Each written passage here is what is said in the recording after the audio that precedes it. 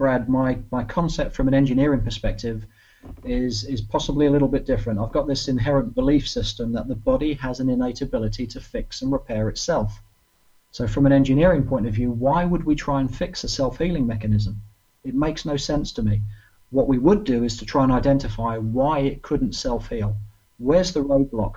Where is the self-healing mechanism compromised? If we can accurately, using our toolbox, diagnose where the roadblock is, and we can deal with that, then what we've done is we've not fixed that person. What we've simply done is reinitiated the capacity for that person to fix and repair themselves. That was Chris Dukeman. And I'm Brad, and this is Beyond the Big Red Truck Podcast.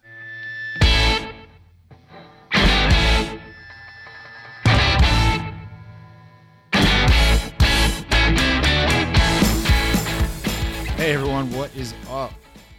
Thank you so much for joining me today. Thank you so much for taking the time out of your day to join me on Beyond the Big Red Truck Podcast. We're at episode 15 now, and I couldn't be more grateful for all the listeners, all the downloads, everybody that is commenting and taking the time out of their day to listen to this podcast. Hopefully it's helping people, understand mental health a little bit better, and just that we all are human and our experiences in our lives really shape the way that we view the world, and the experiences that we have may be different, but the results can be the same when we're dealing with mental health. So hopefully these podcasts are resonating with you. And if you're listening, I'm assuming that they are. So for that, I thank you. But just before we get started, I want to just send a shout out to our sponsors.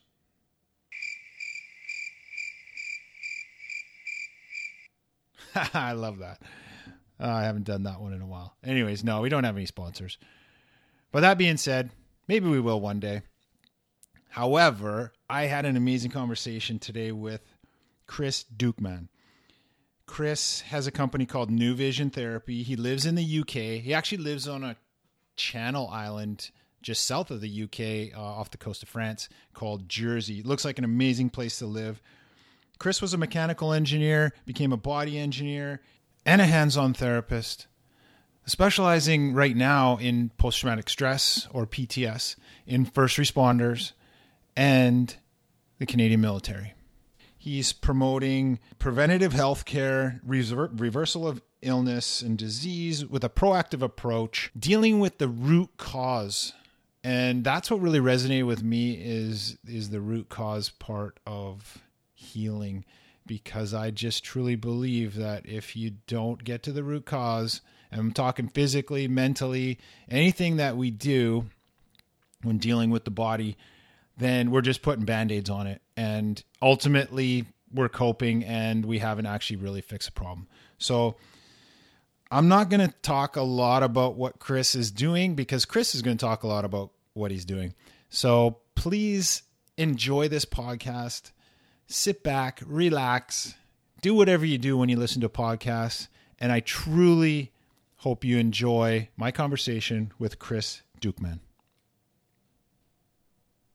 Cool, man. Well, thank you so much for taking the time to have this conversation. I truly appreciate it, man. I really relate to what you're doing, and I really appreciate what you're doing. And one thing that drew me to what you're doing was when you talked about how you deal with the root cause, and kind of a foundational approach to healing, right? And that's what I've done in my healing process, with my post-traumatic stress. And also, physically, I believe in that too. I had a back injury years ago, and it got to the point where I was, I'd had enough, and I'm like, I need to figure out what's wrong, and if something's wrong, if I need surgery or whatever I need to do, I need to figure that out. And then if I don't need surgery, or it can't be remedied that way, then I need to figure out how to kind of build myself back up to, to where I kind of am today. So I love that root cause, man. It resonates with me so much. The mental strength training program that I was involved in my healing process was a foundational approach. So, if the way that it was explained to me, and when it was explained to me that way, that's when I went, yes, like I'm doing this 100%, because the traditional stuff, I'd learned what I needed to learn, and it wasn't, I didn't feel like it was going to help me truly heal. And it was just more about coping and things like that. So again, putting Band-Aids on it or looking at the symptoms versus looking at the root causes. So the foundational approach and the root cause, sorry, I'm talking a lot, but that I had to just tell you how and why what you're doing is, I think it's truly amazing. And it's on one hand, it's disappointing that this type of healing and medicine and helping people is not the norm, and it's not out there, and it's not super easily accessible. You really have to look for it. So I applaud you for being that person that is out there promoting this type of healing. And so there you go, man. That's my little spiel to you. And again, sorry for talking so much, and like I tell all my guests too, I kept everything in for so long, hiding everything with the mental health stuff, right? And the stigma and being around the fire hall, and nobody talked about it. And we didn't have any programs and all that kind of stuff. And so now that I'm, I've healed a lot, that now I talk about everything. So I don't hold anything in. I am, who I am, and what's happened to me or is all part of me. So I talk about it openly, freely, does not bother me. And it's good. And it's really good for podcasting. So yeah, but what it does, Brad, it gives hope to others as well. That's very, very important. So I take my hat off to you for putting yourself out there as well, because it's a very important message to get out there. Just touching on what you said earlier, I think my original profession was mechanical engineering. Mm-hmm. I come from an engineering background. I'm not a trained healthcare professional in the traditional sense. I was basically a mechanical engineer with a shoulder problem. This is where my journey started about 14 years ago now. Cut a long story short, I had a shoulder problem for the best part of 10 years. It was quite debilitating with a very physical job, and being a typical bloke, I put up with the pain for a good period of time until eventually I realized it wasn't going to sort itself out. Otherwise, after 8 years, it probably would have done so. Right. So I went to my GP, got referred to the hospital, and after all kinds of exploratory work and intense physio, they couldn't find out what the problem was, and they wanted to give me painkilling injections. But from an engineering perspective, again, you tapped on it earlier, it didn't make a lot of sense to me to have the painkilling injections. I wanted someone to diagnose why the pain was there, not just mask it, whilst it might have given me some relief. It wasn't addressing the root cause. And of course, as an engineer, that was my job. I was trained to look at a situation, identify accurately, diagnose the root cause, and treat it accordingly.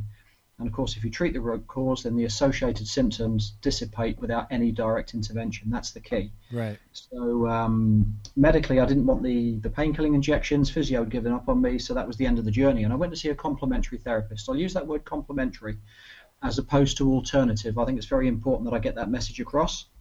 I'm not anti-medicine. I'm not anti-modern medicine at all. I think it does some incredible stuff. I use the word complementary because I believe the approach that we adopt here is designed to work alongside conventional medicine, not replace it in any way, shape, or form. Yeah. But what I would say is, as an engineer, I think modern medicine is quite limited in its diagnostic abilities. In the sense of you can only work with what you can see. So if somebody presents with an undiagnosable headache or a migraine, for example, we can take the medication, we can get the results of scans, x-rays, blood tests, but if nothing shows on those tests, if the scans, the x-rays, the bloods come back inconclusive, then actually formulating an evidence-based treatment plan to treat that patient is impossible because you've got no evidence to work with. It effectively becomes pin the tail on the donkey. Right. Let's try this. If it doesn't work, come back in a month, we'll look at it again. Right. That's not really good enough. So I've got the best of both worlds, Brad, because I've got the knowledge that I've attained over the years, which I'll explain in a moment, and I can use that alongside the benefits that modern medicine can give you. Because even though those tests might be inconclusive, if somebody comes to me with long-term back problems, migraines, post-traumatic stress, anxiety, depression, IBS, children with special needs, it doesn't matter what the problem is for me. First thing is we need to rule out anything medical. We need to rule out any pathology. So even if the results come back negative, at least we know what we're not dealing with. Right. But from the point of view of modern medicine, that really is the end of the journey there. So we've used it diagnostically as much as we can, but then after that point it becomes guesswork. So I'll focus on post-traumatic stress because the work I do has so many branches to the tree, but I'll focus on post-traumatic stress because that's why I'm here. And I'm going to use the word post-traumatic stress as opposed to post-traumatic stress disorder, because I think it's disrespectful, me personally, to put the word disorder on the end of what is a body's natural response to stress. So if it's okay, I'm going to stick to post-traumatic stress. No, I love it, man, for sure. Yeah. Well, fundamentally, my journey with a complementary therapist after 10 years of being in chronic pain was one session. After one session, this guy accurately diagnosed where the root cause of my pain was, and it was nothing to do with the shoulder. It was to do with ribs. I'd broken 3 ribs in a martial arts tournament many years beforehand. The ribs had healed. I had no more pain there, which is why I never even thought to mention it on the consultation form. But what it did, it jammed up my rib cage so I couldn't respirate properly. I couldn't breathe. I had scar tissue basically around the old trauma site. So because I couldn't respirate properly, my spinal column got dragged slightly over to one side, resulting in a shortened spinal cord, pinched nerves in the neck and the skull, and the result was I never got a signal through to my shoulder muscles to regenerate and repair. So this guy never touched my shoulder. He freed off my ribs, and literally within 3 or 4 days I was 90% pain-free. Wow. So within a month, I was back in the gym, I was back training in the dojo, I got my life back, Brad. Honestly, after 10 years of being in chronic pain, to be pain-free again was just like, I felt 21 again.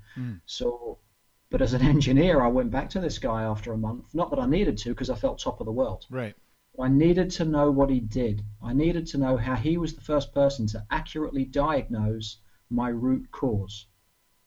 And this guy basically understood my background, so he started to explain to me about the central nervous system. So the central nervous system is fundamentally the brain, the spinal cord, and the housing that encompasses it. So he spoke about it as a fuse board that controls and coordinates every structure and organ in the body, and I could relate to that with my engineering background. So basically the central nervous system, to quote from the medical journal Gray's Anatomy, the central nervous system controls and coordinates all organs and structures of the body. Yep. That's a pretty immense statement. What that's basically saying is we've got a mechanism here that controls everything. So I am not academically the smartest cookie in the biscuit tin, Brad. I'll freely admit that. I'm not an academic. But what I realized, this changed my life so much, my own personal experience, that I went back to this guy and said, look, if I can learn this crazy stuff, very, very light, hands-on touch through a fully clothed body, almost like you used the word healing earlier. That was my initial response to the treatment I was receiving. It was just some kind of hands-on healing. Then I began to realize there was much more to it than that. There was a mechanical system at play here. And fundamentally, the brain and spinal cord is housed inside a fluid-filled balloon, for want of a better visualization. Mm-hmm. And that balloon connects mechanically to the inside of the skull. It has a very strong molding to the base of the skull, the occiput, and then there's no mechanical connection to talk of until you get to the tailbone. So what we have in purely mechanical terms is our master computer, brain and spinal cord, floating in a sea of fluid inside a tadpole-shaped balloon. Yeah? Yeah. But there's a mechanism in the center of the brain called the ventricular system, Brad, and what this little fella does, it produces fluid called cerebral spinal fluid in a rhythmical cycle, roughly every 3 to 4 seconds. So we get a production of fluid for 3 to 4 seconds, and then for 3 to 4 seconds, the fluid reintegrates back into the blood supply. But because we're dealing with a sealed, pressurized hydraulic system here, when the fluid is produced, there's an expansion. The balloon effectively expands for 3 to 4 seconds. Because of the connection to bone at either end, the base of the skull and the tail, what that creates is a mechanical movement. The occiput, the base of the skull and the tailbone, they move down towards the feet for 3 to 4 seconds when the fluid is produced, and then gently As the fluid is reintegrated into the blood, these two bones rock back up towards the head. So it's like two ends of a swing boat, rocking and rolling backwards and forwards. And what that does inside the body, and this is very important when we're dealing with post-traumatic stress, the gliding motion of the two bones glides the membrane, the body of the tadpole, if you like, the body of the balloon, up and down inside the back.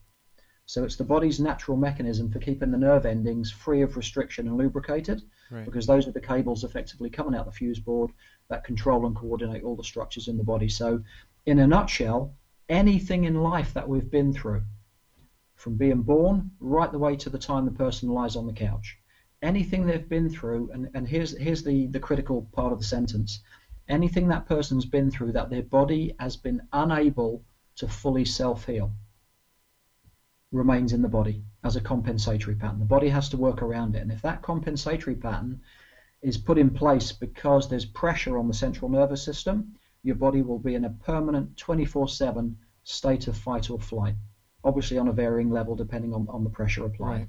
So we can take that person out of a stressful situation, we put them on a beach in Barbados without a care in the world, but it doesn't matter. That person is still internally stressed. So their focus goes inward. They focus on the imbalance in the nervous system. They're not taking in the scenery, the family, the lovely sea, etc. They're focusing on the fact that, hey, I've got pressure on my central nervous system. So for me, post-traumatic stress, I would consider post-traumatic stress to be an event or combination of events, physical or emotional, that has locked the body in a fight or flight state. Now, for me, one of the most important aspects of that statement is the fact that a combination of events. It's very rarely one event. Most people associate the last event that pushed them over the edge as the cause of their post-traumatic stress. Very, very rare is that the case in my clinical experience. It's a combination of things. And it was really interesting when I was working with Terence Kosaker at Camp My Way in British Columbia recently. Basically, I volunteered my time to go over and work with Terence and the guys with post-traumatic stress to prove a mechanical theory that I had about post-traumatic stress. And there were two of the guys on the camp. When we got talking and I was working with the guys, it didn't come up in conversation until we were working, but basically it turned out these guys had issues from birth. One had an operation on the skull plates and the other one was 9 weeks premature. So their bodies had never actually had a neurological foundation to return to. It wasn't there from birth. So their bodies were internally stressed from a very, very young age. So basically everything after that point was just having a compounding effect. Until eventually one day an event occurs, body goes over the edge, can't cope with anymore. As mammals, we have an autonomic nervous system that is not a bottomless pit. It can only cope with so much. So when we're talking about soldiers, first responders, you guys are subjected to stress, emotional and physical, on a daily basis. So it's a compounding effect that eventually builds up and the body says, you know what, I can't take any more. So what I'm really excited about, Brad, I'm working with, obviously, Terence at Camp My Way, and I'm also in communication off the back of the trip that I did and the results that we achieved with a medic in the Canadian Army, and that's resulted in me popping back to the East Coast this time, between the 2nd and the 9th of September, to hopefully explain to the medical community within the Army a little bit more about the techniques that we adopt, how safe they are, how non-invasive they are, but what we've got is diagnostic tools outside the remit of conventional medicine. So within just a few seconds and without even placing hands on someone, we've got the skills to diagnose if someone is at risk of obtaining post-traumatic stress, because at the end of the day, the way the body's meant to work, Brad, is that we should be in a relaxed state, what's called a parasympathetic state. So we have two nerves called vagus nerves. As mammals, we have two. As reptiles, we have one. And what these nerves are meant to do is to work as a pair in conjunction. And in an ideal state, we're in rest and relaxation and repair mode. We sense a threat, that goes on the back burner and the body drops into fight or flight. Once the threat has passed, the body reverts back to its natural self-repair mode. So the problem arises when the self-repair mode becomes compromised. And a very simple diagnostic test within seconds will confirm if that ventral vagus, the mammal nerve, that is directly involved with healing and repair, we can identify in a few seconds if that nerve is compromised. So for me, The protocol that I devised, the protocol I worked with in British Columbia, which proved very, very successful, it has two aspects to it. Initially, to help the guys that have been diagnosed with post-traumatic stress, because chatting to the lady in the army, it's quite sad that apart from a combination of medication and counseling, there's nothing else available to these guys. So if they don't respond within a period of time, they're medically discharged out into the world, but they still have the issue. Right. So it's no wonder people end up doing alcohol, drugs, losing their family, etc., etc. Absolutely. Because nothing's actually dealing with the root cause. Yeah. And the root cause is neurological. It's to do with the central nervous system. So whilst there can be many contributing factors that work alongside it, I guess from my perspective as a body engineer, from a purely mechanical perspective, you have to deactivate the central nervous system back into a rest and relaxed state by initiating ventral vagus dominance within the body, and that is fairly easily achievable. But what I found with the guys that I treated, we had a lot of mechanical restrictions. So the jaw muscles were very tight, the facial muscles were very tight. So I don't mean to be disrespectful to anyone here when I say this, but physio, massage, etc., that's not going to cut it. That's not going to get down to the root cause and deactivate these really, really tight nerves that are on edge all the time, 24/7. Mm-hmm. So it took me an hour and a half to 2 hours on each camper to work on them, to be able to deactivate those fight or flight states. And yeah, it's been great to hear the results and feedback from the guys since they've returned that, you know, they're doing really well. Hopefully that lockdown state has not returned, and you know, we're monitoring and keeping in touch with the guys to give them support. So for me, from a mechanical perspective, if we can deactivate that fight or flight state initially, then the counseling, the physio, has a very important part to play. Right. But if we can't get over that first hurdle, we're just firefighting symptoms continuously. Right. So I'm fascinated by what you're talking about and all the stuff you're saying, because I truly believe that it's an integrated approach. It's definitely, we're dropping the ball in the traditional sense and the traditional medicinal world a little bit, and therapies, by not dealing with the root cause and just, and from my experience too, if I didn't find the program that I found, the goal of my therapy was to get me back to work, to give me some skills to possibly cope with what I'm dealing with and then get me back to work. Yeah. But what you're saying and what I believe and the way that I really think that the only way to truly help people is to deal with the root cause, because you're just putting a Band-Aid on it. You're just putting, and from a mechanical sense too, like a simple mechanical sense, in a very simplistic form, if you have an oil leak in your car, but you just keep putting more oil in to thinking that's, it's fine.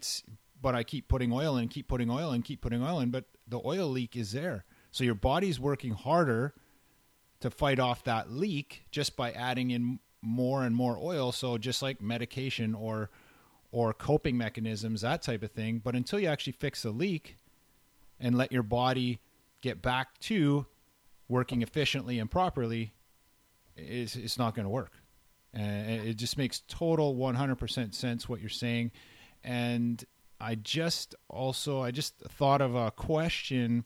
So when you treat, when you treated these people at Camp My Way, and in your process, so if they say they go back to work, and as far as being exposed to more traumatic situations, once that part of their hands-on therapy has been done and their central nervous system is free and working properly, is that something that they would need further hands-on therapy from you, or is that just once they're good and they're operating properly, now the traditional stuff will in conjunction with what you're doing will help, with the repeated exposure to trauma that these, first responders and really anybody out there in the world can be exposed to. Yeah, that's a really good question. There's several aspects to that, because the bottom line is, Brad, as sad as it is to talk about it, we live in a stressful world. You can walk down the high street on a Saturday afternoon, grab 100 random people and ask how they are. The vast majority will be tired, stressed, just because of the pressures of modern life. For sure, yeah. This is your average man and woman on the street. So we take first responders, we take soldiers, we take veterans who've been exposed to some horrific experiences, and these guys have experienced stress on a completely other level. So this is one of the important things that Terence was trying to get across on the camp, is there is no one-stop shop. Right. We need, from an engineering perspective, we need different tools in the toolbox. So for me, the protocol that I've kind of created after the clinical experience that I've gained and the knowledge I've accumulated is about treating the root cause. Initially, if someone's gone over the edge already and they've been diagnosed with post-traumatic stress, that trigger's been flipped and they're diagnosed with post-traumatic stress. But more importantly for me, or certainly as importantly, is the concept of being proactive and preventative. Right. So this is what I was talking about. This is the reason I'm going back to the East Coast to work with a medic, is to basically explain the concept of offering them tools to be able to diagnose early someone at risk. Right. Whether fireman, firewoman, policeman, et cetera, et cetera. It doesn't matter what the background is. The body works in the same way. So if we've got tools to diagnose someone at risk, that has to be a far better option than waiting for something to occur and then pick up the pieces. Oh, so 100%, yeah. So that's what I'm excited about sharing. I'm working on that at the moment in conjunction with a medical doctor friend of mine. We're trying to look at the possibility of creating an app which people will be able to download. They'll be able to ideally self-diagnose whether neurology is compromised, and then we'll give them some self-help techniques. And this kind of taps in with the question you asked, because if we don't give someone the tools to go back into the real world, which is a stressful environment, to be able to continue deactivating their central nervous system on a regular basis, then we're just asking for trouble long term. Right.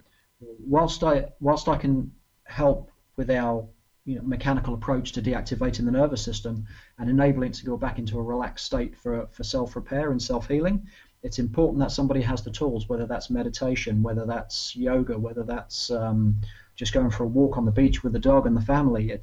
People will have different tools, and this is what I'm developing with Terence at Camp My Way. And I think his environment, being out in the mountains with no internet connection, no phone, just getting everybody away from the madness of modern living so that they could fully benefit from, once the nervous system was deactivated, they had time to integrate those benefits fully.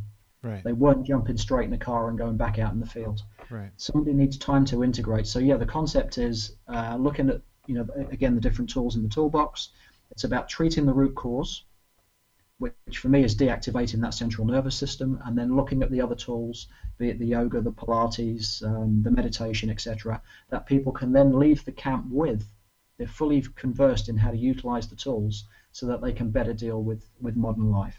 So long term, the concept of the app was to be able to A, help people to self-diagnose, B, will then give them, once the diagnosis has been made and we know where the neurology is compromised, we'll give them some simple self-help techniques. For a lot of people, those self-help techniques will actually resolve the issue. They'll deactivate their own central nervous systems, and they will be able to, empty the stress cup at the end of the day, if you like. Those people that using the self-diagnostic techniques keep reverting, they keep going back out of balance, then the problem is more mechanical, and it needs someone like myself to come along and deal with a deeper underlying root cause. But once that's been addressed, a combination of the self-help techniques and the tools will hopefully keep that person in a good place. So that's the long-term vision, because it does upset me when people come to me, they've been everywhere, they've seen everybody, they've spent thousands of bucks trying to find the solution for them. And if we can find a very, very simple, cost-effective way to get people to self-diagnose, basically following a flow chart, then they'll either be able to help themselves, which won't cost a penny, or at least we know If the problem is of a more mechanical nature, we know exactly who to refer them to. We're going to create a network of referrals to skilled professionals that will have this protocol under their belt, so we know that you're going to go direct to the right person who can help you. Right. No, I love it, man. I believe in everything that you're talking about, and especially, or not especially, but I love the direction of prevention and being proactive versus being reactive, because I think generally as a society in our medical system we're very reactive,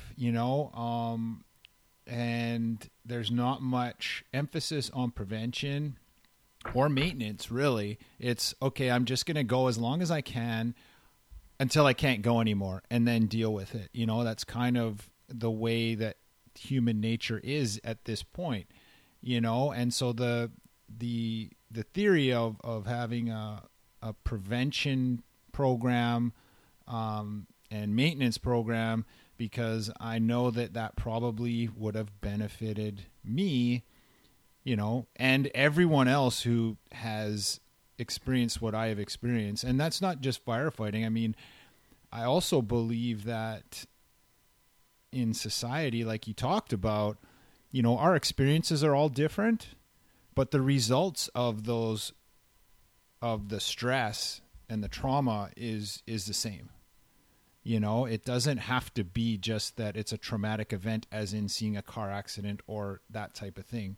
Those results are the same. The experiences are different, but the results are the same with repeated untreated exposure to trauma. And like you said, those couple people in Camp My Way, there was some childhood trauma that was experienced, so if it starts all the way then and we don't know about it and we live our lives and base our, we live our lives based on those experiences and that type of, in that avenue, then yeah, we're, it makes so much sense that, this type of therapy can work for everybody.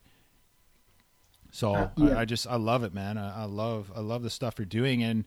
And just, you talked about having practitioners, but I also noticed that and this might be an older part of your website, but it's the courses that you have available,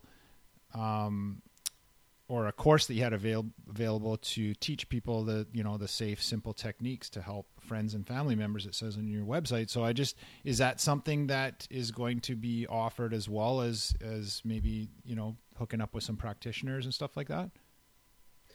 Well, basically, Brad, I mentioned earlier, there's so many branches to this therapeutic tree. When Terence asked if it was okay to put a couple of the PTSD posts that I'd created, the PTS posts, public instead of within our closed group, all of a sudden within 24 hours, I'm getting contacted by people in America. Their children have got intracranial hypertension, and with the exception of medication, and in many cases these guys get shunts fitted in the brain to try and open up the arteries and improve the blood flow.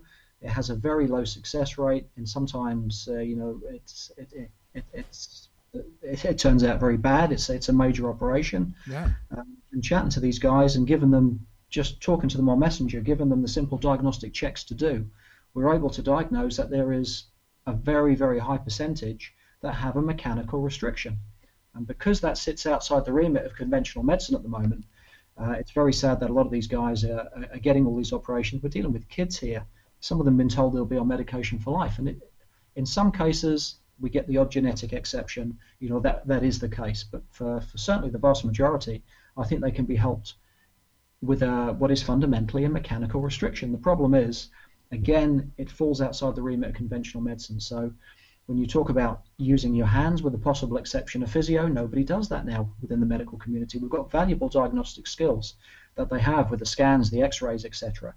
But actually working directly using the tissues is a vastly underused resource, and that really is the major tool that I have in the box, is to work with the fascia. So children with special educational needs, is another massive thing. In an ideal world, Brad, if we lived in Nirvana, what I would love to see, and it's already been adopted in some of the Scandinavian countries, is that every child is offered these techniques at birth. So before they leave maternity, certainly within the first few weeks of being born, any trauma from the birth is resolved. Right. It's cleared from the tissues, it's cleared from the structure. The vast majority of our neurodevelopmental work, I think it's approximately 60%, is done by the age of 3.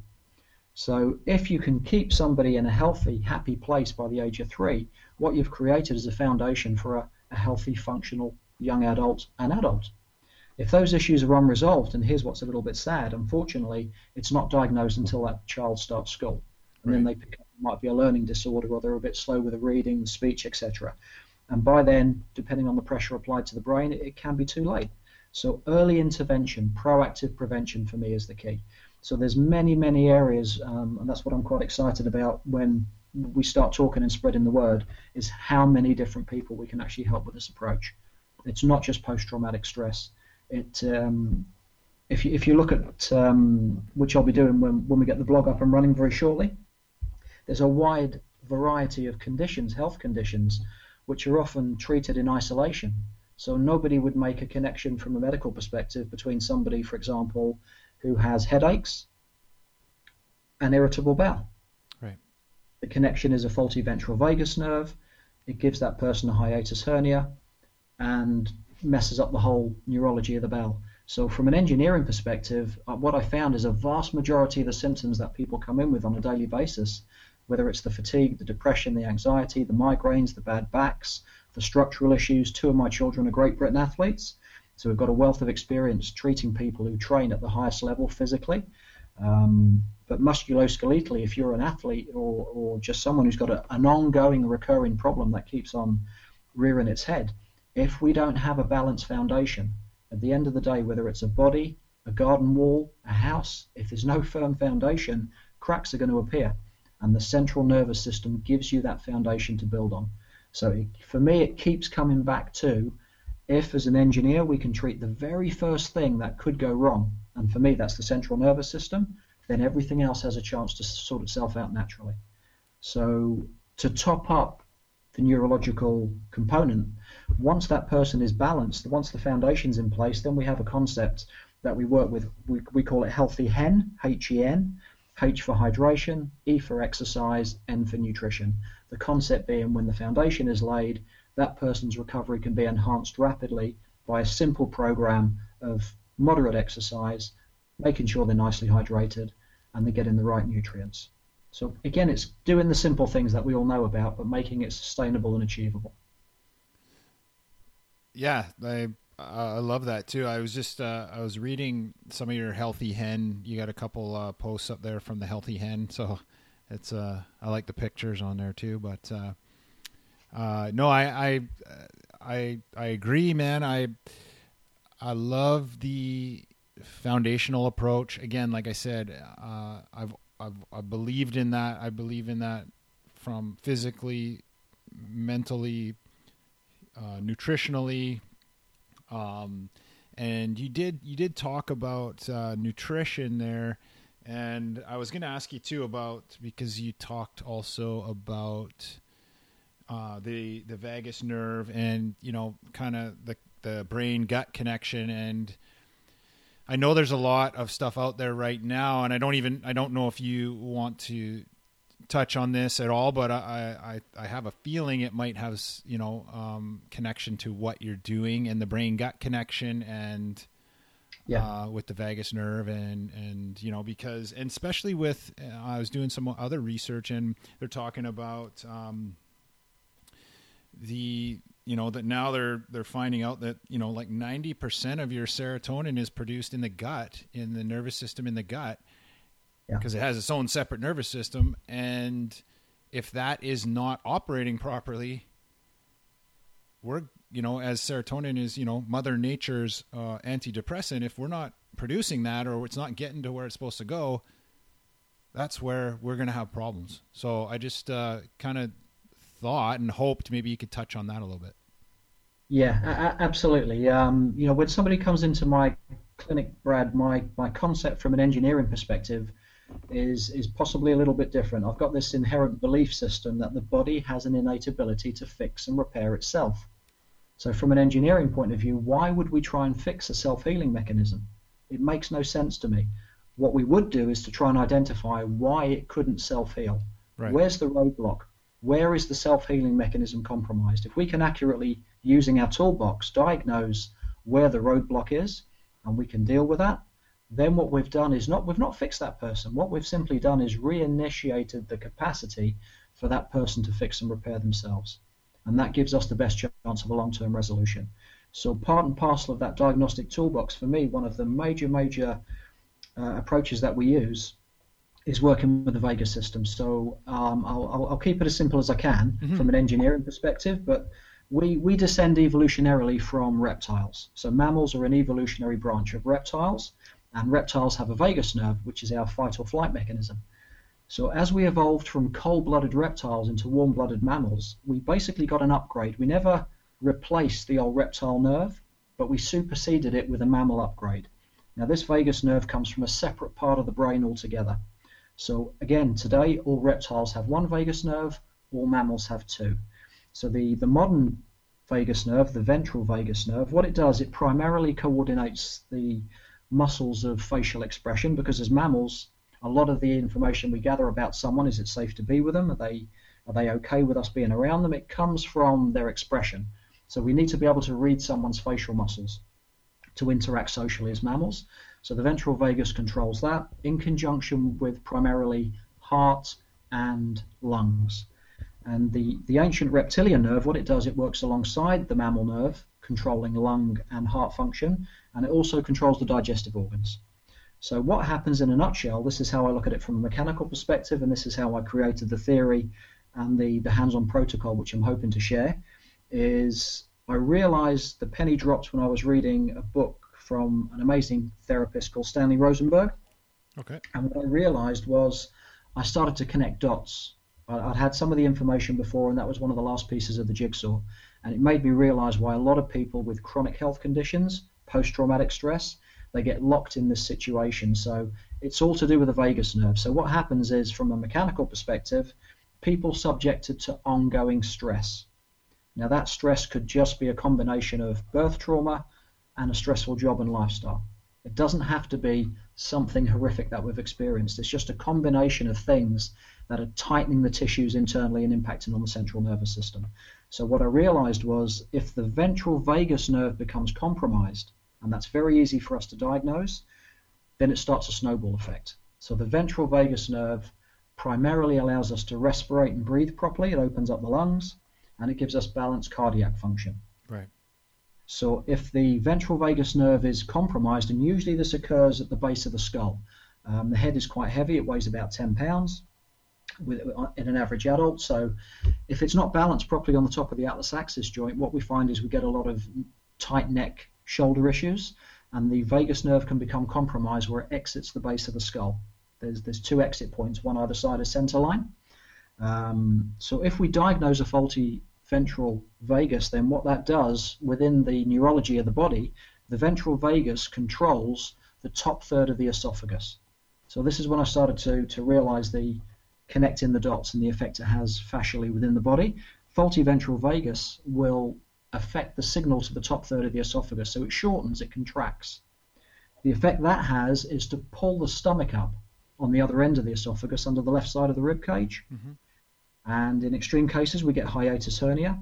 So when you start talking to someone who might have post-traumatic stress, for example, or anxiety, depression, panic attacks, very, very rarely does someone come in with one single issue. When you start talking about their other health issues, they will have inflammatory conditions, they will have anxiety, they will have panic attacks, they will have other stuff going on apart from the reason they came in to see you. So on a purely mechanical level, what happens is where the esophagus passes through, there's a big band of muscle called the respiratory diaphragm, and what it does, it separates the heart and the lungs from the digestive organs, and basically there's a hole in that muscle that the esophagus passes through, and that's called the hiatus. But two of our vagus nerves pass through with the esophagus into the lower abdomen. So what I found, the mechanical protocol that we created basically proves that what happens is if we get a faulty ventral vagus nerve, it shortens the esophagus, pulls the stomach up onto the left rib cage, and gives us, even if it's not a full hiatus hernia, which is where the stomach gets sucked up into the cavity above, where the heart and the lungs are, any kind of distortion, even a small distortion of the hiatus itself, will pinch one or both of those vagus nerves as they travel down into the digestive system. So that has the fascial response. The body senses that pressure, and it further tightens the neck and shoulder muscles as a protective response, and that is it. What we've created then is a vicious mechanical circle. So like you said earlier with the car leaking oil, that's it. The body has lost the ability to self-heal at that point. Take that person away from the stressful situation, the mechanics are still internally locked. So what we realize is we needed to break that cycle from a neurological perspective. So by releasing the ventral vagus nerve in the neck, then releasing the tight shoulder muscles. A lot of people with post-traumatic stress and long-term medical conditions will have a restricted range of movement, tight neck, head, shoulders. It's pretty much standard par for the course. Yeah, so by releasing the trapezius and sternocleidomastoid muscles, we then take pressure off the signal to the esophagus, so slack appears in it, and we can then release the vagus down into the gut, take pressure off the stomach and relocate it. So basically what it does by reinitiating the signal from the ventral vagus nerve, all of a sudden the lungs open up, we start to respirate again, because if we lose the signal, as we mentioned earlier, from the ventral vagus nerve, the body effectively, and this is very, very important to understand, if the mammal nerve is not the dominant one, the body says, well, hey, what's going on? Someone's got to steer the ship. So the body goes back down the evolutionary ladder, and the reptile nerve becomes the dominant one. You know, if you think about what a reptile does, it sits on a rock in the sun. It doesn't move a lot. As mammals, we need to be running around in fourth or fifth gear. So if the reptile nerve becomes the dominant one, because the mammal nerve is compromised, neurologically, your body suddenly reverts back to being a reptile. It goes into conservation and shutdown. Hence the fatigue, the inflammatory conditions, the bowel issues, because your body's trying to conserve energy. Right. We still run around in fourth or fifth gear because that's the way that we have to interact with the outside world. But internally, your body's wired to try and stay in first gear. And that's a big part of why we end up with many, many side-associated health issues. So by reprogramming and getting that ventral nerve to be the dominant one, the ventral vagus, all of a sudden, it's like flicking a switch. And that person can start to interact with the outside world as a mammal. Because what do reptiles do? They're not social creatures. They're kind of independent. And this is why a lot of people with post-traumatic stress find it very hard to integrate back into the outside world, because we'll have a central nervous system that is not geared to be socially interactive. We'll have a central nervous system that is in fight or flight. So we're hypersensitive to noise, hypersensitive to people being around us. Right. We're on edge all the time. We're looking for the lion. So it's very, very difficult for people to interact socially as mammals with post-traumatic stress or any condition related to a compromised ventral vagus nerve. Wow! If any of that makes sense. Well, I mean, it makes 100% sense. It makes a lot of sense to me, because a lot of what you're saying, I've experienced, and I still do have, some residual effects like what you're describing, because I haven't done that type of, therapy, and it makes sense. I personally had, issues, bowel issues and digestive issues and all these things as a result of, and other health issues too, like, with anemia and white blood cells and, all this residual stuff that I 100% believe is from the stress of, and my body holding it in and not operating functionally. And, we can do all these things, I believe, physically and exercise and nutritionally, to survive and function at a decent level.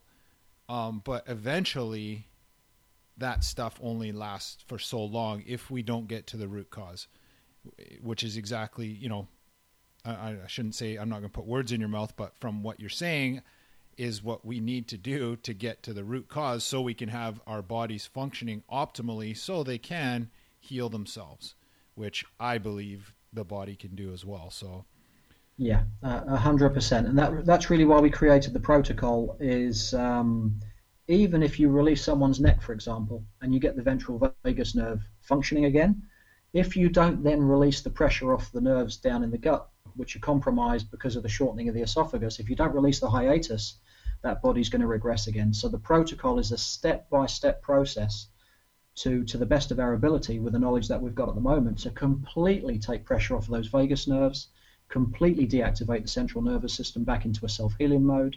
And then, as you said, Brad, the other tools then come into practice with the nutrition, the exercise, etc. Yeah. But if we only do one or two pieces of the jigsaw and we don't complete the cycle, basically what we have is it's an incomplete journey. Right. Yeah, and I would, and this is not I'm not saying this because I think I'm anything super special or anything, but I am very conscious of my nutrition and what I put in my body, and it's changed a lot over the years. And I'm physically fit. I exercise almost daily, and so I take really good care of my body in ways that I thought were going to benefit me, and they completely have benefited me. However, from what I understand you're saying is it's like putting premium fuel in your car, but you're only running on 4 out of 8 cylinders. Would that be kind of safe to say? Is kind of that's pretty close, and this is why I was drawn to the work that Terence Kosuker is doing after his own experiences. Obviously, he does a lot of exercise. He pushes the body because that's how he's dealt with his post-traumatic stress in the past, and it's very, very important that exercise and nutrition is part and parcel of the recovery process, because what it does, it deactivates, it changes the signals in the sympathetic chain from the base of the neck down to kind of waist level in the spine. It changes the experience. So even if we don't deactivate the central nervous system because we haven't got the skills to be able to access someone who can do it, then a combination of the exercise, it will keep you moving along. Yes. Because you're deactivating the stress response by changing the internal stimulus. The body says, right, I'm not sitting in a room looking at 4 walls. I'm going to go out for a run. I'm going to go and do some weights. I'm going to go and have a swim in the sea. Whatever the stimulus is, it changes the focus, albeit temporarily, because internally, if the pressure is still on the central nervous system, when we go back to a quiet space and the stimulus has changed, we revert back into some level of fight or flight. So for me, it's a combination of all the things we've spoken about. Treating the root cause, that's the most important thing. I might be talking here and some people are saying, no, I've got my own approaches, which I would prefer. That's absolutely fine. I can only talk from my own clinical experience. Absolutely. And my background as a mechanical engineer originally. For me, it's about treat the root cause, reprogram the central nervous system, reinitiate the body's capacity to self-heal, and then you get the full benefit of the nutrition, the exercise, etc. So it is a combination of different things, which Terence and myself are still in the process of creating. But certainly anyone who's got 5 minutes, go onto the Camp My Way link, have a look at the work that Terence has done so far. It's amazing, it's incredible, and we're really excited about going to the East Coast, talking with the medics in the Army and finding ways that we can actually get this message out there, because there are literally millions of people who could benefit from these approaches, and they're simple. Yeah, no, I've contacted Terence. We've been in contact a few times, and he's going to be a guest on the podcast here. I know he was just away, but he's going to be a guest on the podcast, and I love what he's doing with Camp My Way. I actually reached out to him, and he might not remember, but when I was in major crisis mode a couple years ago, I found him because I was searching for something, and I reached out to him right away, and he called me back within 5 minutes. He called me and didn't know me from anything and called me, and I have so much respect for him and what he's doing and all the selfless work he's doing to help other people. too. So yeah, I definitely agree with people checking out the Camp My Way stuff and see what you guys are doing, and hopefully we can connect again when you guys or when you're back here. Or I it's funny because I was doing some research and just seeing, because I saw where you live, and I Jersey, and I just assumed it was UK, and so I do the Google Map thing. I'm like, wow, man, I was almost as fascinated with what you're doing as where you live. Like the it just looks absolutely amazing, and what a great place to live, and live a healthy and active lifestyle. And I mean, it seems like it'd probably be pretty laid back and pretty relaxing place. And I don't. Can you just kind of explain where you're from too? We didn't even discuss that, but I really wanted to talk about it because honestly, I'd already checked out flights and see how much it costs to get from Vancouver to Jersey. Because honestly, I was fascinated by it. So maybe you could just kind of talk about it. Yeah, sure. Basically, my mum is French and my dad is English, and Jersey is kind of just off. It's a tiny little island, 45 square miles off the coast of France. English speaking, but tiny little place, population of about 100,000. So a lot of people on a small rock in the middle of nowhere. Yeah. But that's where I was born. That's where I've grown up, brought the family up, etc. And learned my mechanical trade as well as my engineering trade, and now it's a case of let's try and spread the word. So I'm a great believer in fate. I firmly believe that things happen for a reason. We meet people for a reason. As teachers, to help them, everything happens for a reason. It's not coincidence. Yeah, that we meet absolutely. People. And I was guided by a friend of mine to contact Terence, look at the work he was doing. I approached him and said, would it be possible to come over? Paid my own way to go over and prove my mechanical theory. And I think the results that we've achieved off the back of that, in conjunction with Terence's approach, have left us feeling really, really excited about, creating something special to give people hope. Because at the moment, there isn't a lot of hope for someone who's diagnosed with post-traumatic stress. And if we can offer people hope that actually, firstly, their body has just responded naturally to a stress response. That's all it is. And it's no different than pain levels. What somebody might experience as a 2 out of 10, it might be a 5 or a 6 to somebody else. There's no set program. You can't put someone with PTS in a pigeonhole. It's simply an individual response to stress. That is it. So giving people the knowledge and the understanding that what their body's done is just a natural response. A lot of people have never been told that. No. They think it's them. They think they're weak. They should have been stronger, etc. And that's not the case. So firstly, letting them know that it's perfectly natural, that what their body's done is okay. And then secondly, give them the hope that they can get back to where they were before the switch tripped. Yeah. And give them hope they can get their lives back on track. Because as you probably know from your own experiences, and certainly Terence's, guys with post-traumatic stress and long-term chronic illness, etc., it doesn't just affect the individual. It's the entire family structure. Yeah. Everybody is affected. So to get that person back on the right track, to give them hope, to give them health, to give them happiness, you're not just affecting the individual, you are improving the entire family structure.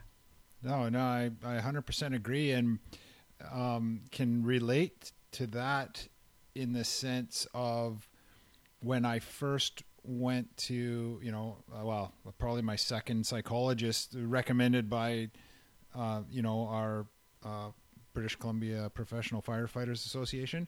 It was a recommended psychologist, and honestly, when I went in there, because I didn't understand, I had been to another counselor initially through our employee assistance program, which was good because it was the first time I've talked about anything. So it opened the conversation for me, but it didn't help me as far as with what I was dealing with. It opened the conversation. So I believe that everything I've done has led me to where I am now, and everybody's helped me. And when I'm done with that help, I move on to the next thing.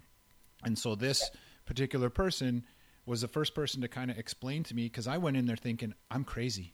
Like, I cannot function as a human being. Like, I didn't know if I was crazy, and I felt like I should be, am I going to be locked up? Like, I can't even function. All these things are happening to me. I'm crying on the way home from work. I can't even, all those things that you know about, and I'm sure a lot of our listeners know about too. But he was the first person to kind of explain to me what was happening to my brain, and that it wasn't that I was crazy. My brain was actually protecting me, and it was actually working. I thought my brain wasn't working, but it was actually working to try and protect me. That's why it was doing what it was doing. So I totally understand what you're saying there. And I also, with the, it affects, I believe in, and that's, a lot of the stuff that, me and my wife are actively, building is some peer support for the families as well, because what we noticed was, first of all, you have to search out everything that you need, which, sometimes is a little bit of a struggle, but, and it, I had my experience from post-traumatic stress and anxiety and depression and the resulting, actual physical ailments that I struggled with as well from all that, all those things. My wife had a different experience, and my son had another experience of seeing me and dealing with me. So I had my stuff, but, it affected my family to the point where, my wife was afraid to come home because she didn't know what she was going to find, first of all. And second of all, she was walking around on eggshells. She didn't know what to do. So, I understand it affects everybody. So I love what you guys are doing, because everything that you're doing, that Terrence is doing, hopefully the stuff that I'm doing will help people just, realize that they're not alone, that there's hope, and that there is support for you. And hopefully we can get it to a point where it's not that we have to sit there on the internet for an hour to find the help that we need, that it's just out there, readily available and easily accessible for people. So anyways, man, that was a long-winded response, and not that you even asked me a question, but I absolutely 100% understand what you're saying. I love what you're doing. I would love to get the treatment, because I know that I'm still struggling with some things. I'm very good. I've healed a lot. I've done tons of work, but I know that there's probably still some stuff inside me that, is not functioning properly. So hopefully we can connect, and I would love to get some work done. Honestly, if I can find a way to come out to Jersey, I'm there. I'd love to, even just bring my family out there as a little vacation and get some work done. But I know you're coming to Canada too. So when are you guys, when are you coming? You said you're coming in September to the East Coast, and then any plans after that? Like any kind of, are you just going to keep working with Camp My Way and just kind of keep rolling, man?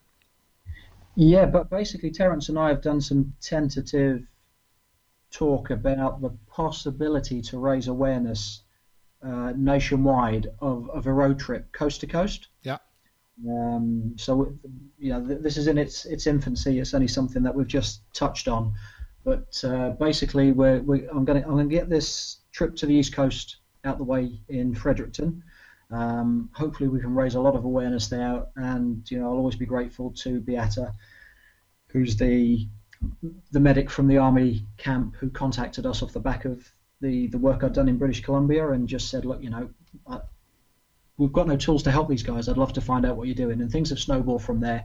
And I think we've got enough interest for me to go over, do a talk, hopefully do some hands-on work with the soldiers and the veterans, and raise awareness that there are tools available which can treat the root cause that are non-medicinal. So off the back of that, if we get the interest, I think we're possibly looking at doing this coast to coast, which might take us 2-3 months, who knows, but we can stop off along the way to the fire stations, to the army bases, to the police stations, basically wherever people want us, do the seminars, do the talks, do the workshops, and by then hopefully we'll have connections to a network of professionals We'll have the self-diagnostic app up and running so that people will have the tools, as I say, hopefully to self-diagnose, self-help, and if that doesn't work, plan C is obviously the referral to the specialist who we know can. So there's lots of work that we're going to try and cram in a short space of time. It's obviously a long-term vision, but chatting with some of the guys in the fire departments that I've been lucky enough to connect to, the vision of hopefully having the skills available in each department to look at the guys on a daily basis or weekly basis, whatever works, and just say, right, here's a quick diagnostic check.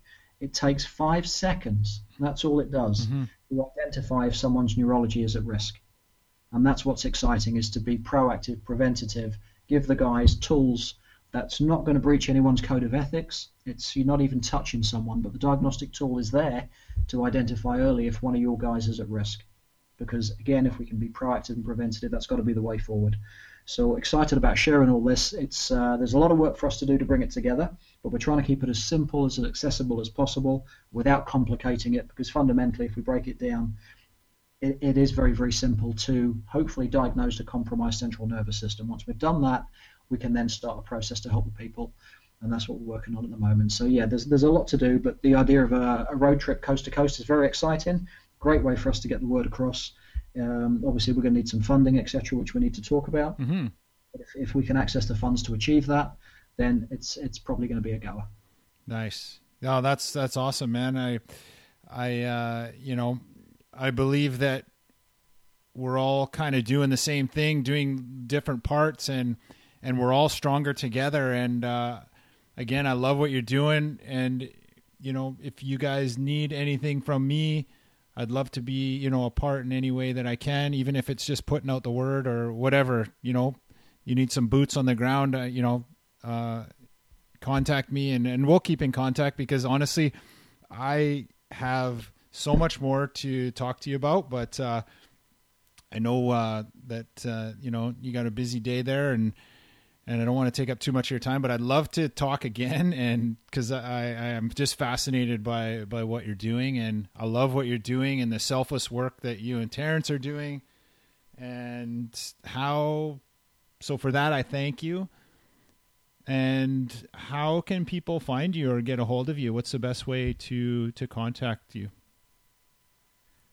Well, if someone's interested in the work we're doing, then certainly one of the best ways to contact me directly is probably by email is the best bet, okay. And then I can try and help from there. So that my email address at work is Chris with a C, CHRIS at newvisiontherapy.co.uk. Okay. Yeah, and New Vision Therapy is your company. New Vision Therapy is kind of the label that I gave to the therapy that I created, because craniosacral therapy, the upledger therapy, is certainly the foundation that I use to treat the central nervous system. It's incredible work, and there's the beauty is there are thousands of therapists across Canada and the States that we're hoping that we can tie into at some point to offer this referral network, and that's work in progress for me at the moment. But that is the foundation for the work. And what I've done, again, I realized early in my clinical practice, no one therapy has all the answers. Right. So the craniosacral therapy is a very, very powerful tool. But what I've done is I've included other bits, including the acupressure points, working with the fascia, the viscera, etc., to create this protocol, which seems to have very profound effects with guys with post-traumatic stress and long-term other chronic health conditions. So that's what I want to share is with other therapists, offer them the opportunity to engage and learn about this protocol, so that at the end of the day, we can help more people. That's what it's about. Nice. Brad, I really appreciate the time that you've given us as well to try and get the message across. I really appreciate your offer of help. I'm sure we'll take you up on that at some point. And let's talk again. Awesome. Yeah, let's we'll keep in contact, and thank you so much, Chris, and enjoy your time today over in Jersey. I guess it is what is it's about 9 p.m. there? It's coming up to 9, yeah. Okay. So yeah, for me that would almost be my bedtime, but yeah, it's not going to be far. It's been a long day. Yeah, right on. Okay, man. Well, yeah, keep doing what you're doing, and we'll talk soon. I truly appreciate it, Chris. You're very, very welcome, Brad. Okay. You take good care of yourself. Yeah, you too. All the best. Okay, you too. Bye-bye. Bye-bye. All right. So there you have it, episode 15, Beyond the Big Red Truck Podcast. Thank you so much for listening. Thank you, Chris, for that 100% educational conversation. And really what Chris is doing is, just offering an alternative to people that are using traditional medicine and maybe it's just not working. That's all it is. It's just another tool in the toolbox. And from his theories of the root cause, this might be something that can help you. So thank you again, Chris. Thank you everyone for listening. You can find Chris, if you're interested in what he's doing, at newvisiontherapy.co.uk or email Chris at newvisiontherapy.co.uk. You can find this podcast on my website, beyondthebigredtruck.com, or on Podbean or iTunes, Stitcher, wherever you get your podcasts. And yeah, we're just really trying to raise the awareness, help with some preventative measures, and really to help start the conversation around mental health and make it a normal part of conversation. Because really, man, we're all human and we all have these feelings sometimes and we're all dealing with shit. So let's just help each other however we can, share this podcast, whatever we got to do to get the word out. There's so many amazing people out there doing amazing things. I'm trying to get those people on the podcast. I'm working hard, trying to spread the word, and I'm pretty sure it's working, man. So if there's anyone that you want to hear from, just let me know. I'll contact them. I have no problem with that conversation. And I got some great conversations coming up. So please share this podcast. Find me on social media. I got lots of cool stuff going on there. I'm creating great relationships. We're all a little crazy. I Relate app and, promoting the hashtag same here because we are human. And I'm just saying that, I'm the same as you. And we're just trying to normalize it. All right, that was a long outro. But anyways, first of all, remember to be awesome today. If you need help, if you're in a crisis, please call 911. Reach out to me. For everything else, you can call me, you can email me, you can message me on Facebook, you can message me on Instagram, however you want to get a hold of me, if you just want to chat. So again, thank you. Be awesome. I'm Brad, and this is Beyond the Big Red Truck Podcast.